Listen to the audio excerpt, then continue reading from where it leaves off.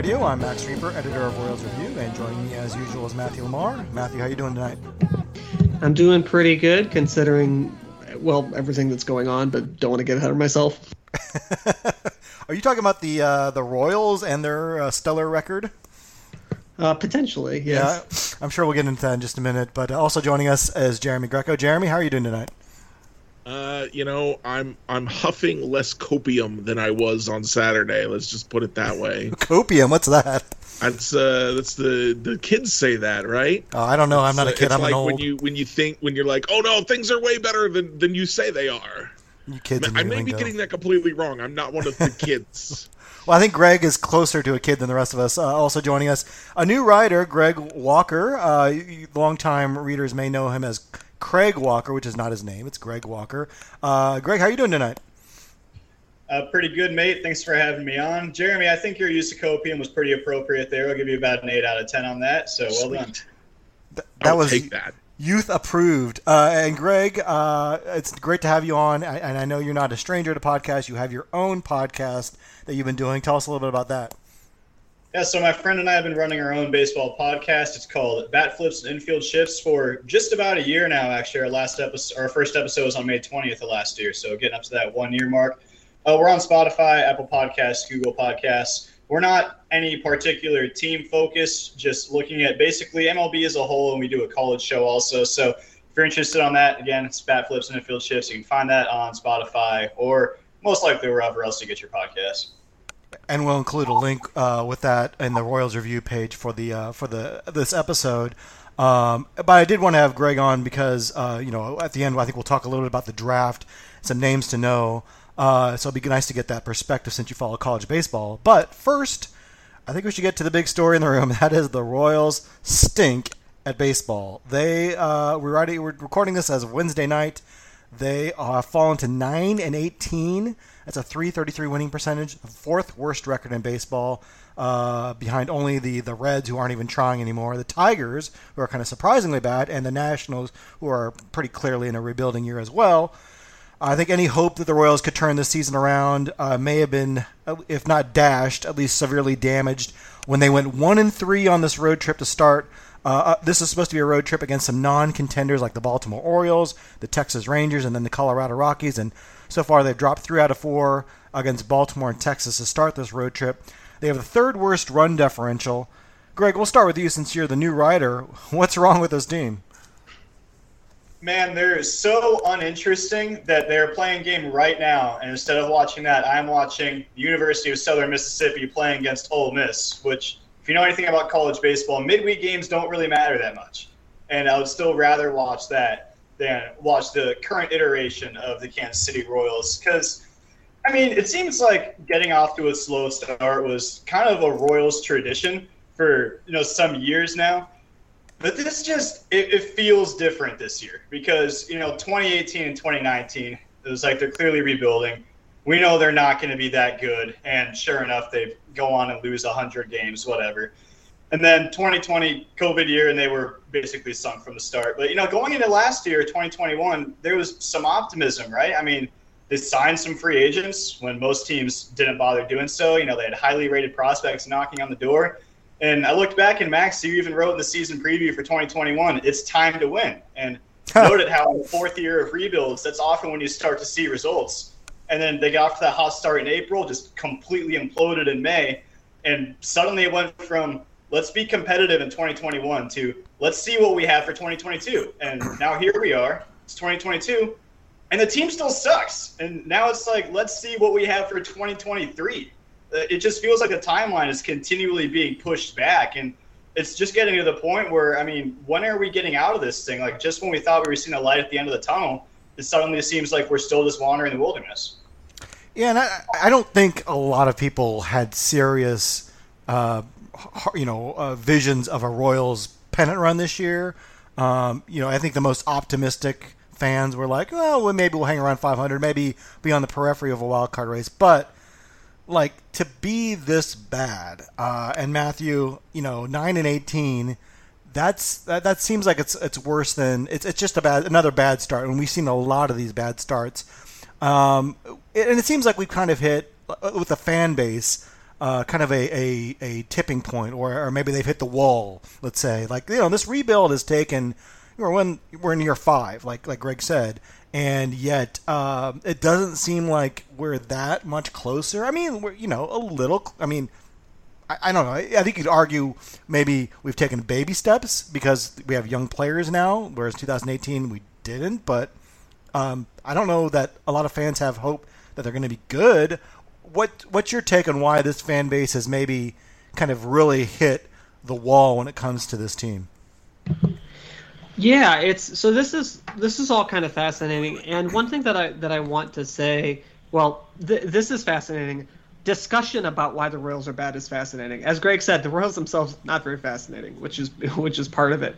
But I think something that I sort of thought today after having read, for a couple of days at least, this anger that has kind of escaped the Royals review corner and is now kind of out and about in the general fan corner, is that I think the Royals shot themselves a little bit in the foot. I don't know if everybody would be as mad if the Royals hadn't been so relentlessly positive and upbeat the whole time. I think that's a little bit of an unforced error from a marketing perspective.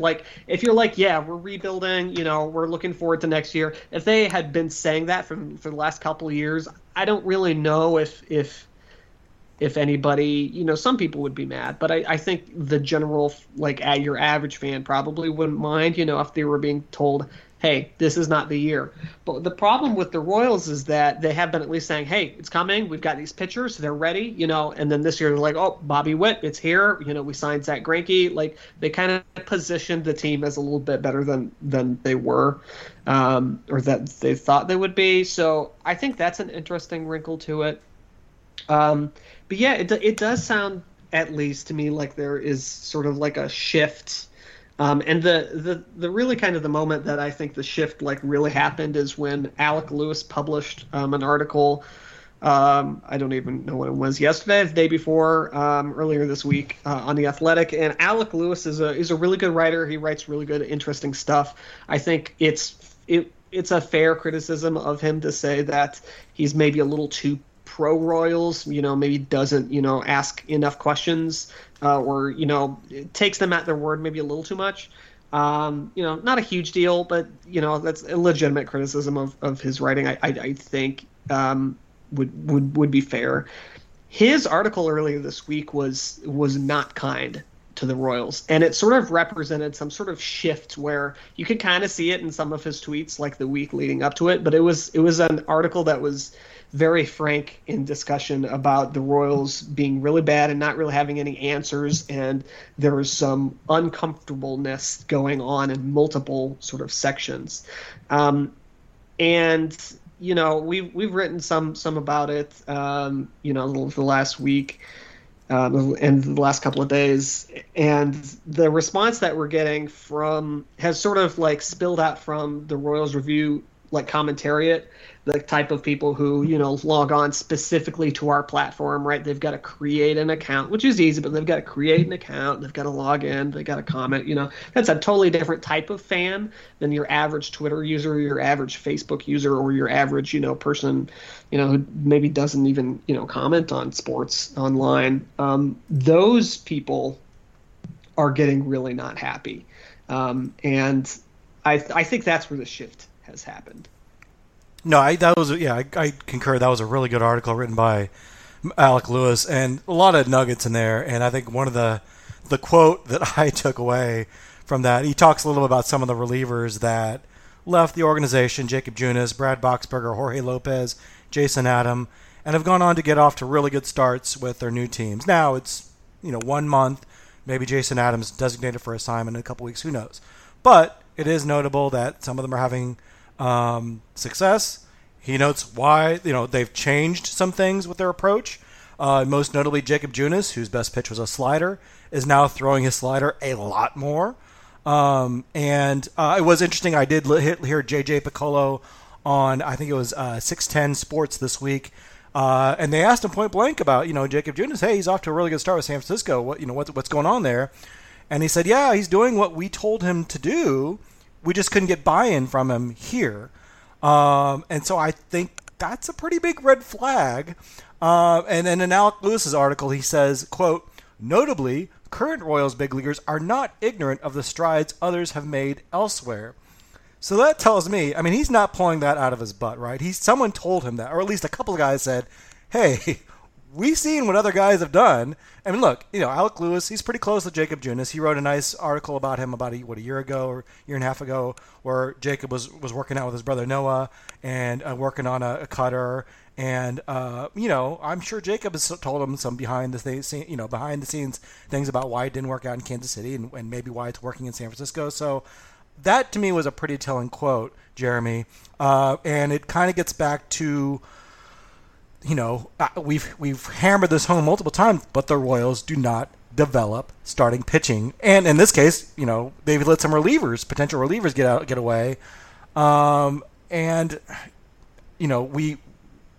A lot of people said fire Cal Eldred, and I've been kind of agnostic about it, but I don't see a reason why they should keep him around anymore at this point. What's your take on Alec Lewis's article and whether or not Cal Eldred has to go at this point? Well, let me address the Cal Eldred thing first, because I'll just say the same thing I've been saying. There are 30 major league pitching coach jobs. 30 in the entire world. That's it. And you don't, when the job is that prime, when the job is that exclusive, that's the word I want. When the job is that exclusive, you don't need a reason to fire someone. You need a reason not to fire someone. To not go looking and see if you can find someone better. And Cal Eldred has kind of given the Royals reasons to fire him. Most notably, the lack of buy-in from the pitchers. The Jacob Junis isn't the first one.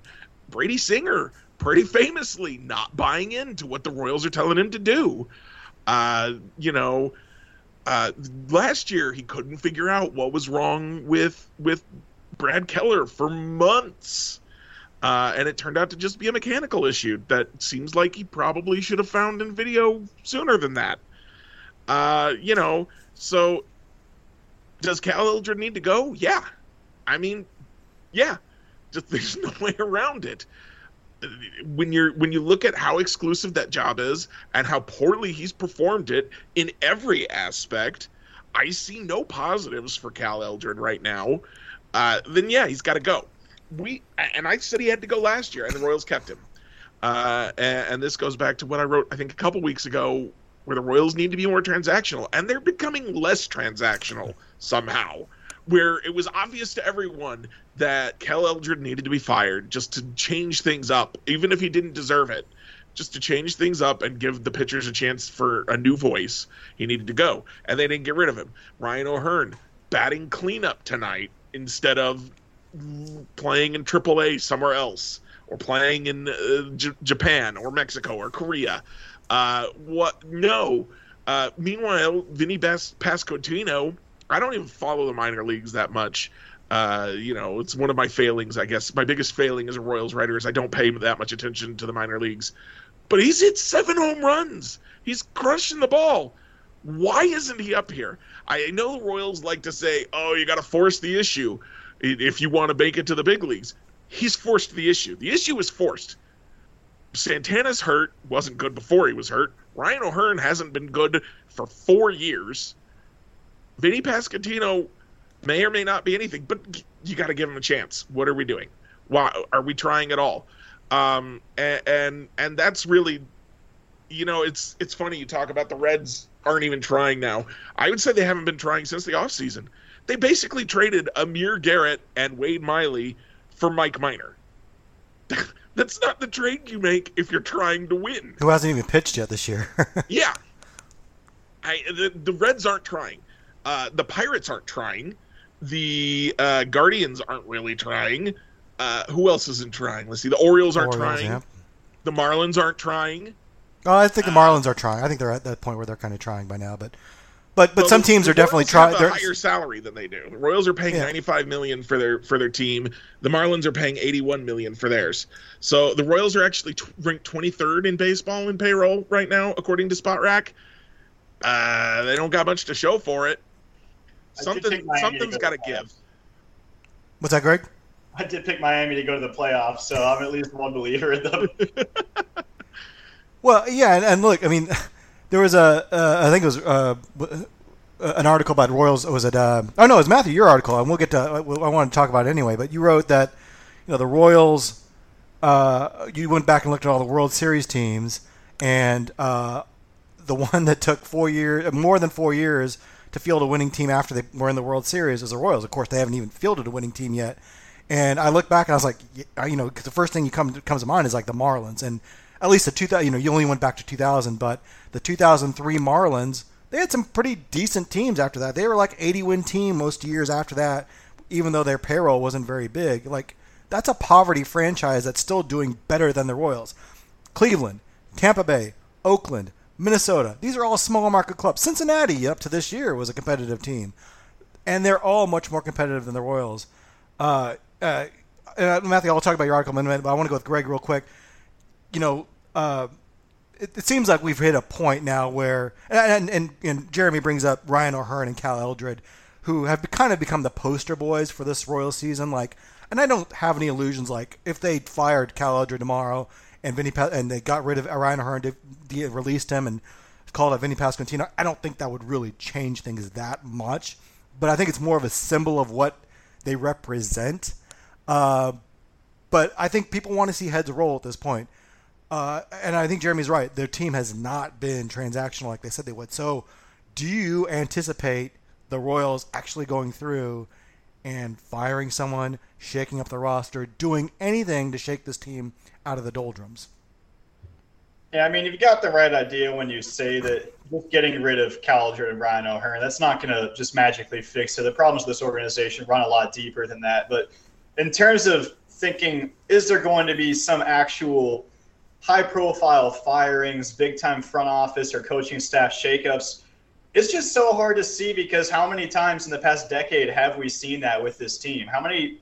They just haven't appeared willing to kind of make those significant changes, whether it's with their coaching staff or with the front office or just even with their own personnel, hence why Ryan O'Hearn is still batting cleanup and getting regular opportunities. They just seem almost scared to make changes or at least just really stubborn to do that. And, I don't have any inside information to indicate as to why, but I do think something at least needs to be done. Now, Jeremy had made a good point when it's like, do we have any real evidence that Cal Eldred is necessarily the problem with the pitchers? No, but at the same time, he hasn't done anything to inspire confidence. So he's a pretty easy person to look at and just say, hey, I think we can probably do better. Quite frankly, I'd take the AA pitching coach for the Dodgers over Cal Eldred at this point. Yeah, and Matthew, I did want to come to your article now. Like, I think it really touched a nerve with a lot of people, and Greg kind of touched upon it too. Like, the Royals, this is a systemic thing, it seems like at this point, where the Royals are repeating themselves and making the same mistakes over again, which you wrote about this week. Talk a little bit about why you think the Royals are kind of following a pattern, it seems here. Yeah, I think the biggest thing to sort of come away with really here is that this isn't just a bunch of, fans getting unhappy.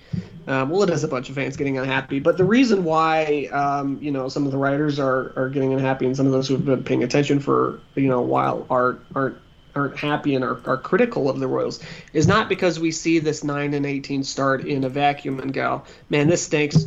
We need to have some changes. The Royals have had a lot of sort of systemic issues. You can call them mistakes. I call them mistakes, but you could just as easily call them, flaws that have been the case really ever since the Dayton Moore organization or the Dayton Moore led organization has been in charge of the team. And so I pointed out 5 things that have sort of been hallmarks of almost every single Royal squad. And you can certainly find multiple instances of these, across the last 16 years. The one thing is an inability to develop pitchers. So the Royals have basically 2 internally developed starters, Yordan Ventura and Danny Duffy. That's it, right? 16 years, and they really have only 2 starters. No all-star pitchers, starting pitchers at all in 16 years, which, that's kind of a weird bar, but it's an interesting thing to think about. No all-star starters. They haven't had anybody that good, and the good players that they have, only a couple that they've developed themselves. And drafted themselves, or in the case of Ventura, signed internationally. Second thing is a refusal to trade big league talent when it makes the most sense. So they hold on to their players past their expiration date, and then what happens is they are either left holding a declining player, or they just didn't pull the trigger when they should have. So Merrifield is a key indicator. I think we're seeing. He'll probably bounce back, I would say, but Merrifield, they should have traded him a couple of years ago, right? They didn't do that. Here he is. They're on the hook for a declining player. Another thing, Danny Duffy, they should have traded him after 2017. That was the first year of his extension, but he was really good. Teams were interested. They were going to be bad. They didn't do it. They hung on to him. He got injured. They got nothing out of it. Then there's David DeJesus over in 2008, 2009. They held on to him for too long. Then he got injured. Zach Greinke demanded a trade. So the Royals didn't even decide to trade him. Zach Greinke decided to. So that's the second. Joakim Soria was another one. Remember that there was a lot of interest with him when he was at his peak, and the Royals weren't going anywhere. And the Royals probably had a chance to trade him and just hung on to him. Then he got Tommy John surgery. The third thing is a pattern of blocking minor league talent with mediocre veterans. So this is true now, right? Carlos Santana's on the team, and Pasquantino and Prado aren't. But this stretches back to Omar Infante and even Mike Jacobs and Chris Getz. The quality of the players that they're blocking, range, but the fact that the Royals can't ever figure out if these players are for real or not, that's their own doing. The fourth thing is a lack of strategic roster building. So the Royals are always seeming to be in some sort of limbo, right? They have old players that they're sort of paying for, and they have the young players, but not enough, and they're not winning with their old players, but they don't move on for them.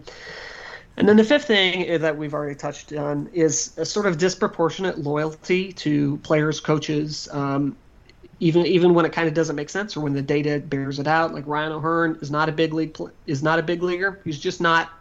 I don't know if there's any other team who would bat him cleanup, seriously. And here he is. That's not Ryan O'Hearn's fault. That's the Royals' fault for being super loyal to a guy who hasn't earned it. And the same thing with Cal Eldred and Terry Bradshaw. Those guys haven't earned it, and yet the Royals have continued to stay loyal to them. So those sort of 5 things are hallmarks of the Royals in 2008, in 2010, 2013, 2016. And what I also wanted to touch on is, yes, the Royals made the World Series in 2014. They won the World Series in 2015, definitely. But the issue is those problems were still going on when they were good. They were just not as obvious. And if you think about it, the Royals were the best team in the American League for a 3-year period between 2013 and 2015. They made 2 World Series. And then with all of that talent, they couldn't get a single winning season after that.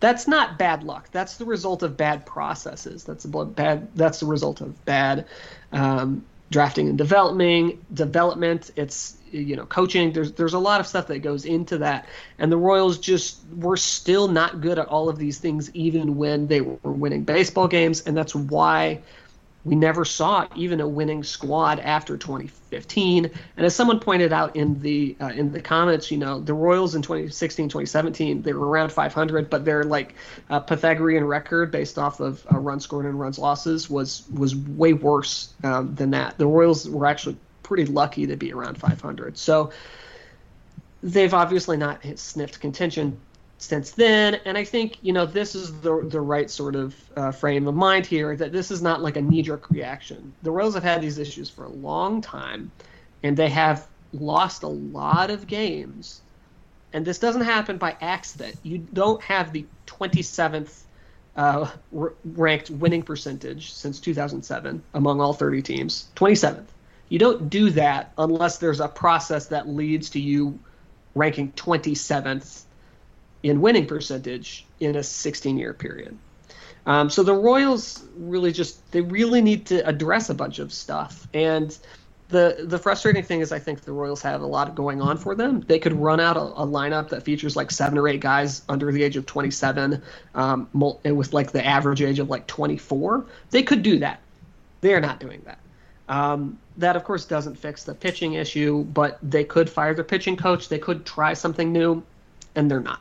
So it's just really frustrating to see because I think they've got some of the talent in the system. They've done a real nice job with the minor leagues, but they just haven't, gotten it through their skulls, I think. I think this is just me personally, but I think the Royals won in 2015, and I think that sort of, was just validation for them for all of their approaches, even the ones that didn't work and weren't working then. And so it's really hard for them to admit that they were wrong because in their minds, those approaches brought them the World Series, when in reality, some of those approaches were even working against them when they were winning. I think the point you raised that I think really resonated with me was the kind of the lack of a plan, a strategic plan. Like, it seems like they're always trying to have it both ways. So, like, they knew a cliff was coming when 2016-17.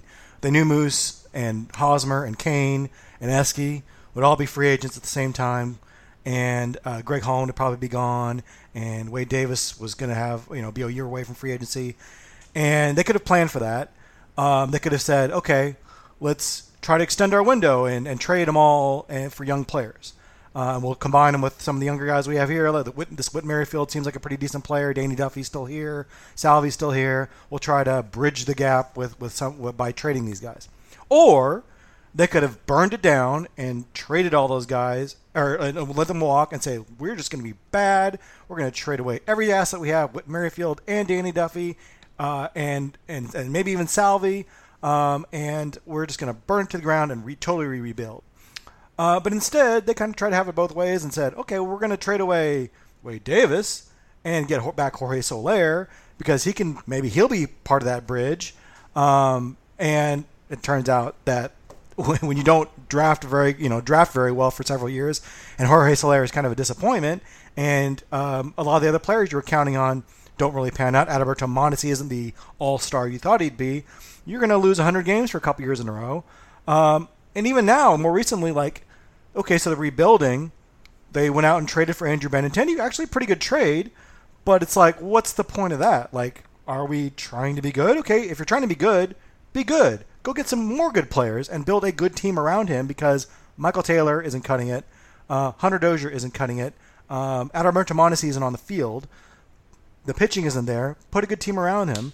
Or flip him, trade him away, or don't even trade for a guy like that you is going to be gone after the 2022 season because he's going to be a free agent, and what's the point of sticking around here? So it seems like they're just we talk about these other teams, the Oaklands, the Tampa Bays, the Clevelands, very transactional teams that always have a clear direction where they're going. I'd say Cleveland maybe is a little less clear recently, but I think you usually know, like, okay, Oakland's rebuilding, or Tampa Bay is going to put all their chips in, or whatever. But the Royals have kind of tried to have it both ways, and it seems like a rudderless ship at this point. And Greg, I think a lot of people I'm starting to see more people on board with it's time to clean house, and they mean not just Cal Eldred, not just Mike Matheny, but Dayton Moore, JJ Piccolo. I don't know. Are you at that point now, and do you see any kind of scenario where Dayton Moore loses his job, or anyone really loses their job?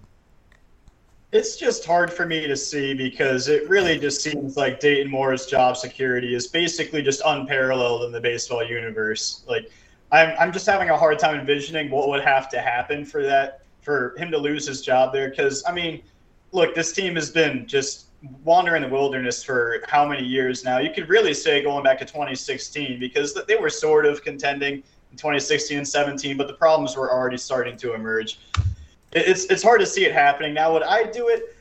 I probably would have done a regime change sometime a few years ago just to try to move the team in a little bit of different direction, because I think at some point when you have the same voices in the room for 15, 16 years, it starts to get stale after a while when it's kind of shown that their process just doesn't work, that whatever their plan is, if there even is one, just doesn't seem to really be panning out, then I think some kind of change does need to be made there. And to Matt's point about how they like to just block younger talent with older guys so much, that's just a recurring theme that seems to be, really emblematic of the way this front office approaches team building. And I saw a piece on Fangraphs a couple weeks ago. It was from Dan Szymborski about Taylor Ward's breakout for the Angels.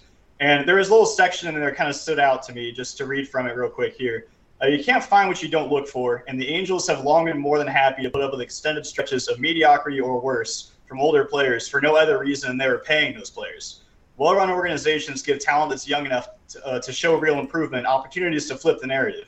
The Dodgers couldn't find Max Muncy or Chris Taylor without trying them. I mean, it says the Angels, but if you substitute out Angels for Royals, it still fits pretty well. They just seem really content to let these older guys play out the string and not put up younger talent. And, I mean, do we really see, like, the front office changing that kind of philosophy of actually starting to play young guys? Because at this point, like, I just don't see them making a 180 turn and just doing that all of a sudden. So short answer, let's go around the horn and tell me, do you think anyone gets fired among the coaching staff or the front office this season, during this season, or maybe immediately after the season? Jeremy, do you want to start? If you had to give your prediction, if anyone loses their job, what would you say? I was sure that Cal Eldred at least was gone after last season. They can't do nothing again. I mean, unless things completely turn around and Bobby Witt Jr. turns into, like, better than Mike Trout and the pitchers find something, they can't do nothing again. So you got to fire at least, I think, Cal Eldred, maybe Terry Bradshaw. I don't think Mike Matheny's in any danger. Dayton Moore just got promoted. J.J. Piccolo just got the GM job late last year. I don't think they're in any danger. But the pitching and hitting coaches, I think you got to make some kind of change. If you're not going to make changes elsewhere, then those are the guys.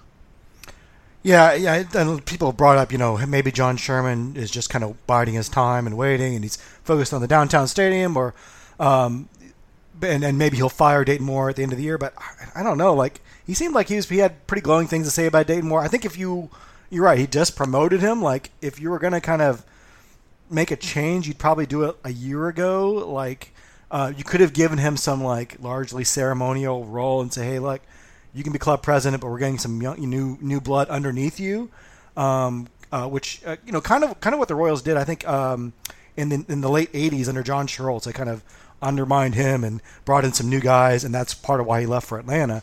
I'm not saying the Royals should, like, undermine Dayton Moore, but if you want to get your own people in there, maybe you get your own people and say, look, Dayton, if you get along, rethink your strategies, work with these new people, or find a new job. But he hasn't done that, so that's why I think Dayton Moore will probably stay. Matthew, do you see anyone losing their job this season for the Royals? I will say something feels different this year. The fact that you brought up Bobby Witt kind of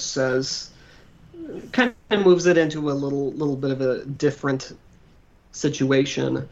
I think in 2018 and 2019, no one was getting fired. Everyone knew that was the fallout. You were right that they should have been better about planning for that fallout, but I think, that was fine. 2020 being as it was, kind of hard to. It was just a weird year, hard to make a lot of different, serious moves. 2021, really, I think, it was still like we're still coming out of it. The pitchers that from 2018 have gotten another year are getting another year under their belts. You could kind of see we're still kind of rebuilding. I think 2022, at this point, the 2018 class is in their third year, right? Bobby Witt's up. The Royals are multiple seasons away from losing 100 games. Like, they're looking towards the future, right? And they, I think, thought that they would be better than they were. I think that this year is different than other previous years. I don't think that Dayton Moore is probably going to get... I think Dayton Moore is probably going to keep his job. However, I do think that if the Royals are similarly bad for another month or so, then we could see some changes at the coaching staff, just because it feels different. Not just, hear from where we are, but like people like Alec Lewis are writing articles that there's some unrest going on, and more than just in the fan side. There's some unrest going on potentially in the coaching staff and in the players, and definitely free enough to write that kind of stuff about the team. I think it's different this year, but I also do think that the Royals, again, they show extreme loyalty. If the Royals win a couple of games here, we're done. There's probably no chance of there being some changes made. But if we go another month, right? If we go through the end of June and the Royals are still, winning 1 out of every 3 games, then I think we could see some changes being made, but only at the coach level. And I think Dayton Moore is probably safe unless this is a catastrophic season and they lose like 105 games. Then maybe, right? But I still don't think that's very likely with the young talent that they have in the upper minors and with Witt and Melendez. And I don't think that's super likely, but it's possible. So I think the TLDR there is if the Royals are similarly bad for another month, we could see some changes at the coaching staff level. If they are really, really, really terrible through the end of the year, then we might see some bigger changes, but that's not very likely. Greg, what do you think? Does anyone lose their job this summer?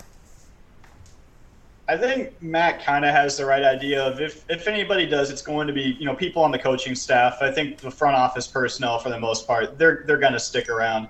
That said, with the loyalty this organization does tend to show, and the fact that Jeremy talked about it earlier when Brad Keller had his issues last year, and it took Cal Eldred months to figure it out. Like, he should already be gone. And the fact that he wasn't after that happened and after the disappointing results that we've seen from those 18 pitchers so far, I think it would take a lot. Like, I think it would take all of those 18 pitchers just continually getting shelled for the next month or two for something to happen there. I do think it needs to, but will it? I'm not exactly holding my breath, but I could see a possibility where by the end of the season there's some pretty major shakeups in the coaching staff. So I think if they continue to kind of flounder around for the next couple of weeks, I think they'll kind of be forced to make a move. And I think Matthew's right; it does feel a little different. And there's a sense of urgency now with Bobby Witt Jr. because like the clock's ticking, right? They kind of have to get their ass in gear, before he becomes a free agent. And you got 6 years now. And so this year is really important. And so I do think if they continue to flounder, you'll see Cal Eldred reassigned to minor league development or something like that, or some, special advisor to the front office. And it'll be like Jason Simontachi or Jeff Suppan or someone who's like roving pitching coordinator right now. Larry Carter, who's a bullpen coach, who I think filled in for Cal Eldred when he was gone on a road trip a couple weeks ago. And then maybe even Terry Bradshaw, John Mabry's his assistant. I mean, basically, Bradshaw will get fired or reassigned to some other position, and Mabry will take his position. So really not much is going to change. But I do feel like they will have to make a change because you have to do something at this point. And Dayton Moore has been very reluctant to fire coaches midseason. And I think I pointed this out a couple episodes ago. Like he really hasn't fired a coach. He's just reassigned guys like Andre David was in 2014. Got reassigned and they replaced him with George Brett. But whatever. There'll be a new hitting coach, new pitching coach. It'll be someone from the organization. The message will probably be the same. Nothing will change really. Dayton Moore, I don't think there's any chance that he's going to lose his job. I think he's got this job until a downtown stadium's secured, and then we'll see. But right now, I think John Sherman's got his interests elsewhere. But we'll see. I mean, it's a long season. Maybe they'll turn it around. I mean, Jeremy, you wrote an article this week that said the Royals are going to turn things around. Do you still believe in that? I mean, there's a chance for a dead cat bounce here, right? Right. So the first premise of the article was that they can't be this bad all season. Like, you can't play 33 baseball all year long. It's not a thing. But then I also anticipated that they would start making some moves. And the more I think about it, the more I wonder if they will. One of the things I said was Carlos Santana can't be here all year. Ryan O'Hearn can't be here all year. Vinny Pasquantino and Nick Pratto, or at least one of them, will have to come up at some point this season. And will they? Do they have to? If this was any other club, yeah, but it's the Royals, and as has been mentioned, the job security for Royals front office is unparalleled. Not just in baseball, but I think for a lot of industries, a lot of careers. So they're really hard to watch right now. The Royals are really hard to watch. And that article was written from a place of, I want to be a more optimistic person. I want to find the good in things, and it's really hard to find good in the Royals right now. So yeah, I mean, yes, I believe it in, like you said, there's got to be a dead cat bounce somewhere, but until I start seeing some more substantive changes, I have a hard time believing that it's going to be much more than a dead cat bounce. Yeah, and I do see, a way for them to get better. I mean, look, Whit Merrifield's not going to hit 130. I mean, he might be a declining player, but he's not. I don't see him dropping off a cliff that much in one season. I think Salvi is probably not in 100% right now, and I think he'll hit better as the season goes along. Nicky Lopez is probably better than he's played. I think there is a chance the pitchers could get better. I see glimpses out of Daniel Lynch. He's had some encouraging starts. I see a little bit out of Carlos Hernandez, although I'm a little more discouraged by the way he's thrown the last couple outings. The bullpen, I think, has been pretty good. It could be a strength. And look, we've seen this out of the Royals before. Terrible April or May, not that great June, maybe even July, and then they get hot in August when they're away 30 games back. They have an 18-8 August or 18-8 September, and you're like, oh, maybe this will carry over to next year, and yeah, it never does. So we'll see. They probably have a good run in them at some point. I don't expect them to contend for the number one pick, I guess is what I'm saying. But yeah. The Reds have that locked up. Yeah, but a top 5 pick is certainly in play. Which kind of leads us to our this is a good segue for the next segment. Let's take a break, though, but I do want to talk to Greg about the draft. And we're back, and when the Royals are out of it, of course, it's time to start looking to next year in the future, and that's the Major League Draft. And the draft is coming up later this summer, and Greg, I know you've been keeping an eye on the college players. From what I understand, too, this is going to be a pretty heavy, hitter-heavy draft at the top. Who are some college names that you think are going to be at the top of this draft that the Royals, could be interested in, or that other teams would be taking with the first couple selections? Yeah, exactly around that. It is a hitter-heavy draft with some big prep hitters on top of the board there. A lot of college guys, too. Definitely a down class for pitching, especially out of the college ranks. Just a lot of the bigger arms have gone hurt this year or otherwise underperformed. So it's a good year to be looking at bats. I don't know as much about the prep guys, but I have watched my fair share of all of the big bats around college baseball. So a couple of names that the Royals could be looking for. They're going to be picking at number 9 this year. So, once they're going down to number 9, it's hard to know exactly who's still going to be on the board at that point. But a few names that'll probably still be out there. We can look at Jace Jung. He's the second baseman for Texas Tech. I wrote about him just a couple weeks ago on Royals Review. He is the younger brother of Texas prospect Josh Jung, and he also went to Texas Tech. Jace has put up even better numbers in his college years. He's got legit pop. He's walked about twice as much as he's struck out this season.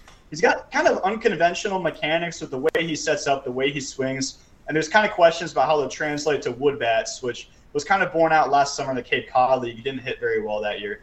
And he's a fringy defender at second, so he's going to be a bat-first prospect. That's going to have to be the carrying tool for him. Another guy I really like, I think Alex Duvall over at Royals Farm Report's a really big fan of his, too. Jacob Berry.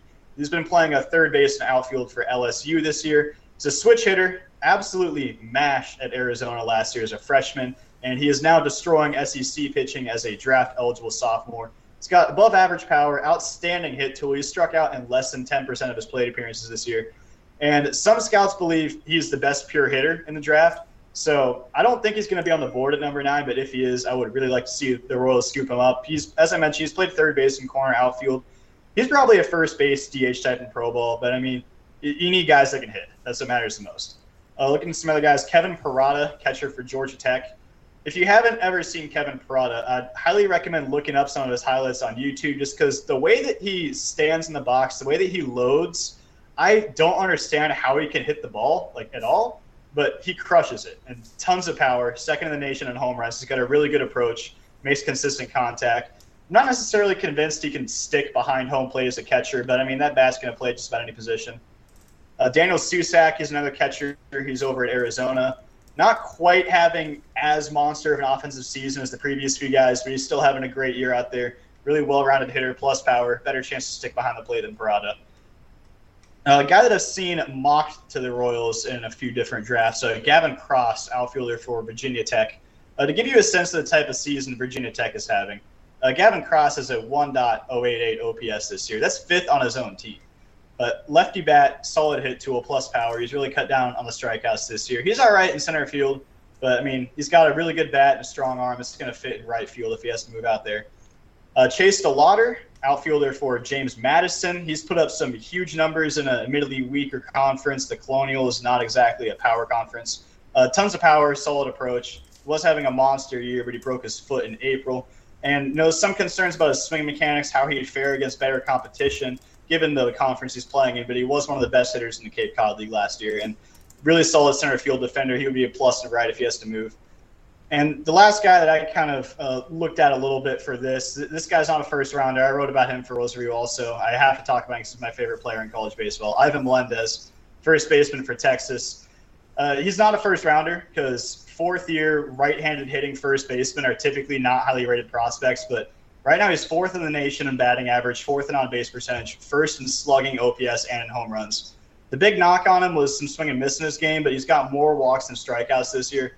And there's still some reason to doubt the hit tool, but very few players at this level hit the ball as hard as Ivan Melendez does. And he also rates out very well in my swag above replacement metric. So those are some of the big names that I'm going to be looking for the Royals, because I would like to see them go for a college hitter in the first round. And when I look at the Royals draft history, it's hard to pick out like a definitive strategy they use, because we saw last year they go underslot on that first pick, take a bunch of high school pitchers. In 2020, only college guys, 4 of them were pitchers. 2019, they take Bobby over at number 2 and then stack up on a mixed bag of college guys after that.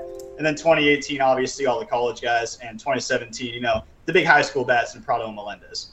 I would like to see them, go after a big-time college bat with that first pick this year at number 9, because this is a good draft to do it. And, that's something we haven't seen the Royals do under Dayton Moore, though, because since he took over in 2006, they've only used their first pick in a college bat twice. And that was on Christian Colon and Hunter Dozier. So I hope that doesn't scare people off from, taking a college bat with that first pick. But again, like Colon, he wasn't the highest ceiling prospect even before he was drafted. And Hunter Dozier, that was an underslot kind of deal. So would love to see that. I was wondering if you guys had any kind of thoughts on maybe what you could envision the Royals doing with their first pick this year. Yeah, it's interesting that it's been that long since they've taken a college bat, or that they have taken so few of them. And I know, Matthew, you've kind of written about how the Royals maybe should kind of just punt on drafting pitchers and developing pitchers and go with that college hitter approach, or even hit high school hitters. What's your take on the draft as far as strategies? So, Greg, that's a really good point. I hadn't really thought about that they've stayed away from college bats. I think partly because Alex Gordon was around for so long and the Royals drafted him as a college bat. Now that was pre-Dayton, but, that kind of skews perception, I think, at least. I think the Royals would be better served by drafting bats. Historical production for the type of hitters says that high school and college hitters are the way to go. Specifically, college hitters have the highest floor out of anybody, and you get the most productive years out of them. And you know what? Even Hunter Dozier, who we sort of think as like a disappointment, he's been an above-average hitter since 2019. Like, we don't really want to give him a huge amount of credit because he's not a great defender, but he's been an above-average hitter since 2019. He currently has a 122 WRC plus this year, which is right in line with 2019, a 123 WRC plus. Hunter Dozier, and especially because Hunter Dozier was not like the 8th best player, he was something in the 30-something as best player. You would take that results, to have a league average, college bat hitter, or an above-average college bat hitter, pretty much every time. And he's, kind of a disappointment just because he hasn't been like a really great hitter, and his defense just kind of gets in the way of things. What I think the Royals are going to do from a draft perspective is they're going to go underslot again, and I think this is true because of where they're drafting. So the last 2 times that they've drafted in the 7 to 10 pick, they've done this underslot deal situation. So for those of you who don't know or who may not know about it, the way that the draft works, you get X amount of money to sign a player. And you can sign someone from over their slot value. Every pick has a slot value. So you can sign someone for over that slot value or under that slot value. But if you sign them for over, it obviously counts against your total pool. So what the Royals have done in the last 2 times they were in the 7 to 10 range is they have gone under slot, meaning that they have picked someone who was not the 8th best player. They've picked someone who was further down, 20th in the 20s or 30s, up with that top 10 pick, and they've kind of paid them accordingly.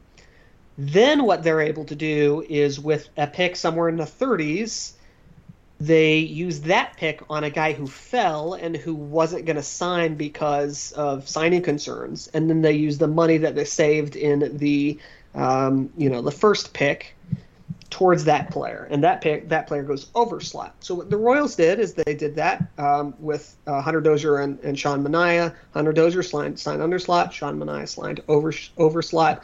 Last year the Royals did that for Frank Mazzucato. He signed under slot. They gave a couple of guys over slot money. So that they could sign them. I think they're going to do the same thing here. So, and the reason from a club perspective why you would do that is after the first couple of picks, if you're just not completely sure that a player who is the 8th best player is better than the 30th best player, you might as well get the 30th and the 31st best player as opposed to getting the 8th and the 40th or whatever.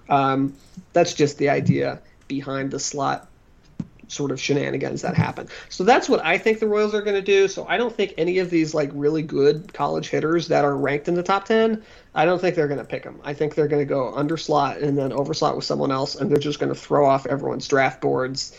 It worked with Hunter Dozier and Sean Manaea. That was a perfectly fine strategy. Jury's out on whether or not it's going to work last year. I have my doubts because high school pitching is such a volatile thing, and the Royals haven't been able to develop it. But Danny Duffy was a high school pitcher, and Yordan Ventura was effectively a high school pitcher, again, signed internationally. And those are really the only successes they've had, so it could work. But that's what I think is going to happen with the draft. That's going to make my draft prospect write-ups really difficult because if they do go under slot, there's no way of knowing how or who they're going to pick in that kind of slot because, nobody had Frank Mazzucato going to the Royals in their draft previews last year. Nobody was writing about him as a potential guy for the Royals. So that's going to make things harder for me. Yeah, I will point out that MLB.com, MLB Pipeline, had their mock draft, and the name that they mocked the Royals was high school pitcher Andrew Dukanich out of Indiana, which, number one, Indiana prep pitcher, raised a lot of red flags with a lot of Royals fans of oh no, Ash Russell and Nolan Watson, who are both first-round picks out of Indiana high schools and both did not pan out. And also taking a high school pitcher that early who is not ranked in the top 10, although Dukanich, MLB Pipeline has him ranked number 14. I think Baseball America has him in their top 20. So not a huge reach, but probably not a top 10 guy. And I think that brought back memories of last year when a lot of fans were not pleased with the, going out and getting Mazzucato and signing to an underslot contract. So I think other people have your expectation as well, Matthew, that they're going to go after their guy and sign him under slot. I mean, they said they almost took Nick Lofton under slot, and he wasn't anywhere near the top 10 either by most draft boards. So they're going to take someone that's kind of probably off the radar. I don't think that's necessarily in itself a bad idea. I mean, if you think Mike Trout is the best player in the draft and everyone else has him 20th, which everyone did in the draft he was in because he wasn't taking the first 20 picks, then take him. Albert Pujols, if you think he's the best player, take him. Don't wait till round 20, whatever he got taken. But you better be right. And so far, and it's early. I mean, I'm certainly not giving up on Mazzucato or Ben Cadorna or Carter Jensen, the guys they signed over slot to get a Mazzucato. But none of them have played a professional game yet. And maybe they will soon, and maybe they'll be great. But these high school guys, it takes time. It takes a long time. And I don't know if the Royals have that much time at this point. I mean, there's a there's a little more urgency than I think there was a couple years ago, and maybe good on them for not panicking and trying to speed up that timetable, but maybe they do need to panic. I mean, they're barreling towards another 100-loss season. Jeremy, I know you're not a big draft Nick, but do you have any thoughts on the Royals' overall strategy and what they might do this June? I think they should take hitters. I think they'll take pitchers. I think that I'll be disappointed in whoever they take, and that they won't be good Major League Baseball players. That is my analysis. Short but sweet. And I should point out too, I just remembered that it's not the June draft anymore; it's the July draft because it takes place during All-Star Weekend. So you'll have to wait till July. I have to wait even longer to be disappointed. Right. They use the Royals more time to mess it up. So let's wrap things up with our Royals reviews this week. Matthew, what do you have for us this week? So what I have to say is something that I said last year when the Royals were really bad, or was it the year before that? See, I don't know. All these seasons kind of blur together at this point, right? Yeah, they really do. And this is my 8th season of writing for Royals Review. So like earlier on, like I knew exactly when I was talking. Like now, I have no idea. I have no idea. What I have to say is, if you're not enjoying baseball, stop watching baseball. My Royals review is go do something else. I think that hate watching baseball is just not healthy. Go do something else. The Royals are still going to be here. The baseball is still going to be here. I bet that you'll love baseball. If you're listening to this at this point, you probably really love baseball. If you don't have to watch every baseball game. If it's making you mad, step away from it. You'll enjoy it when you come back. And importantly, it doesn't make you any less of a fan. I think this is sort of one of my big crusades as someone who writes about the Royals and writes about sports, is that like true fandom, quote unquote, is just like is hogwash. Fandom is what makes you happy, and it's about how you care about something, and you don't have to watch every game, and it doesn't make you any less of a fan. And if you're just not enjoying it, you can step away, and that's okay. And if someone gives you crap about it, that's on them. Life is too short to not enjoy what you want to enjoy. So my Royals review is just enjoy what you want to enjoy. If that's baseball now, great. If that's not baseball now and you want to go away, that's also great. And you're totally fine for doing it. It doesn't make you less of a sports fan. It doesn't make you less of a Royals fan. And just do what makes you happy. Yeah, I guess we've all read Craig Calcaterra's book, huh? I'm sorry, say that again. I guess we've all read Craig Calcaterra's book then. Tell people what the name of that book is. Rethinking Fandom. Oh, that's right. Yeah. And he's got a whole chapter in there saying basically what Matt just said. Yeah. No, there's more than one way to fan, that's for sure. I still watch just because I love baseball, and I think there are legitimately good, fun things to watch about this team. Like they do have Bobby Witt Jr. He's fun to watch at times. I like watching Dylan Coleman and Josh Staumont pitch. That's about it. No, I like watching Andrew Benintendi. There's some other good things. I don't know. There's some good things. Just to throw this out there, Bobby Witt Jr. fun when he hits balls. You can see those for free on the Royals website. You don't have to watch the whole game. Just go watch the highlight. That's true. That's a ringing endorsement. And sometimes you can't even watch it on Bally Sports Kansas City because they turn the game to World Poker Tour or something. So that's true. Jeremy, what do you have for us this week? All right, I'm gonna kind of go out into left field, at least as far as I do things. Y'all have heard of Wordle and its many spin-offs. Not recommending a Wordle spinoff. But the creator of Wordle recently kind of advocated for another word game. This one is a mobile app called Not Words, KNOT Words.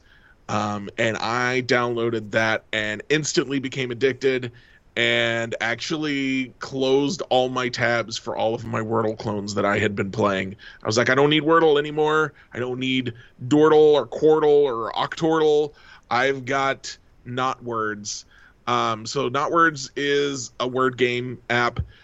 They give you a puzzle that looks kind of like a crossword puzzle, but there are no clues. When you highlight a section, it shows kind of oddly structured groups of entry areas, and it tells you which letters might fit in that area. So you highlight a section and it gives you four boxes, and they're probably not all in a straight line, and they're not an entire word.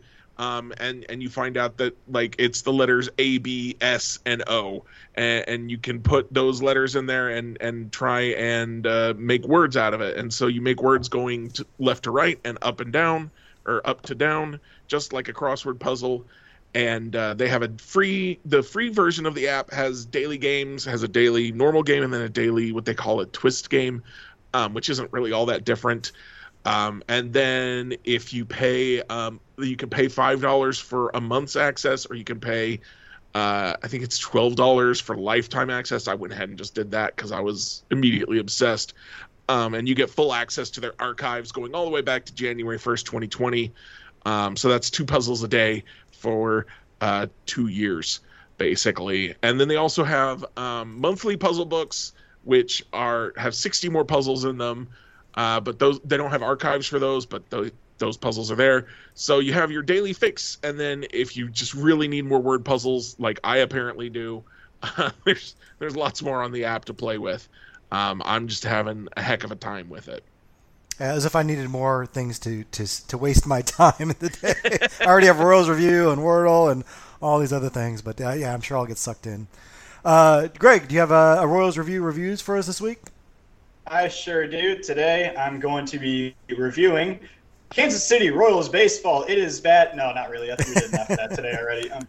Now today I'm going to be reviewing something that's not really media related. I know that's kind of what we usually stick with, but if you remember from the episode we recorded that was Lost to the Sands of Time, I kind of went in a different direction here. So I have here from New Belgium Brewing Company a Liquid Paradise IPA. So I'm something of a unofficial spokesperson for Voodoo Ranger IPAs because I just love them. I've had a ton of their different varieties they have because they come out with new ones. It seems like every few weeks, and I feel compelled to try them every time they come out. And I hadn't tried this one before, so I figured I'd go ahead and give it a shot. And my first reaction to it, it's pretty good. I wouldn't rank it among my probably top 3 of the Voodoo Rangers, but it has a really nice balance between just a little bit of hoppiness and a little bit of that kind of citrusy fruitiness, so it's not really overwhelming in one direction or another. I find it quite refreshing. Would recommend. Again, I don't need more things in my life to waste my time, like good beer. But that sound refreshing, and I'll have to check that out. I do appreciate learning new beers, so I appreciate that roller review reviews.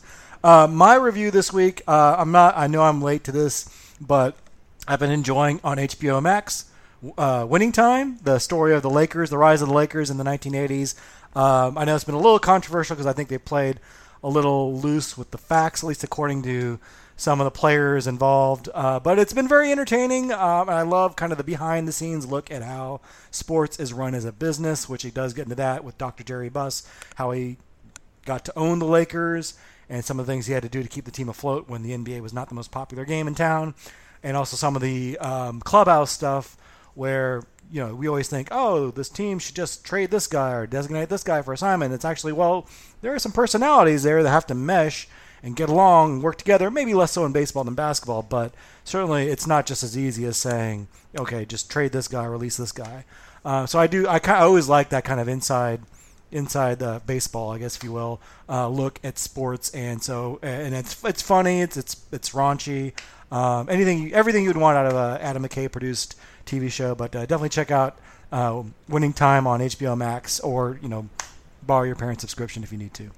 So, well, that'll do it for us this week on Royals Review Reviews. Thanks again to Greg Walker for joining us this week, and for Jeremy and Matthew for being on as usual. And thank you for everyone at home for listening, and for everyone at Royals Review. We'll talk to you next time.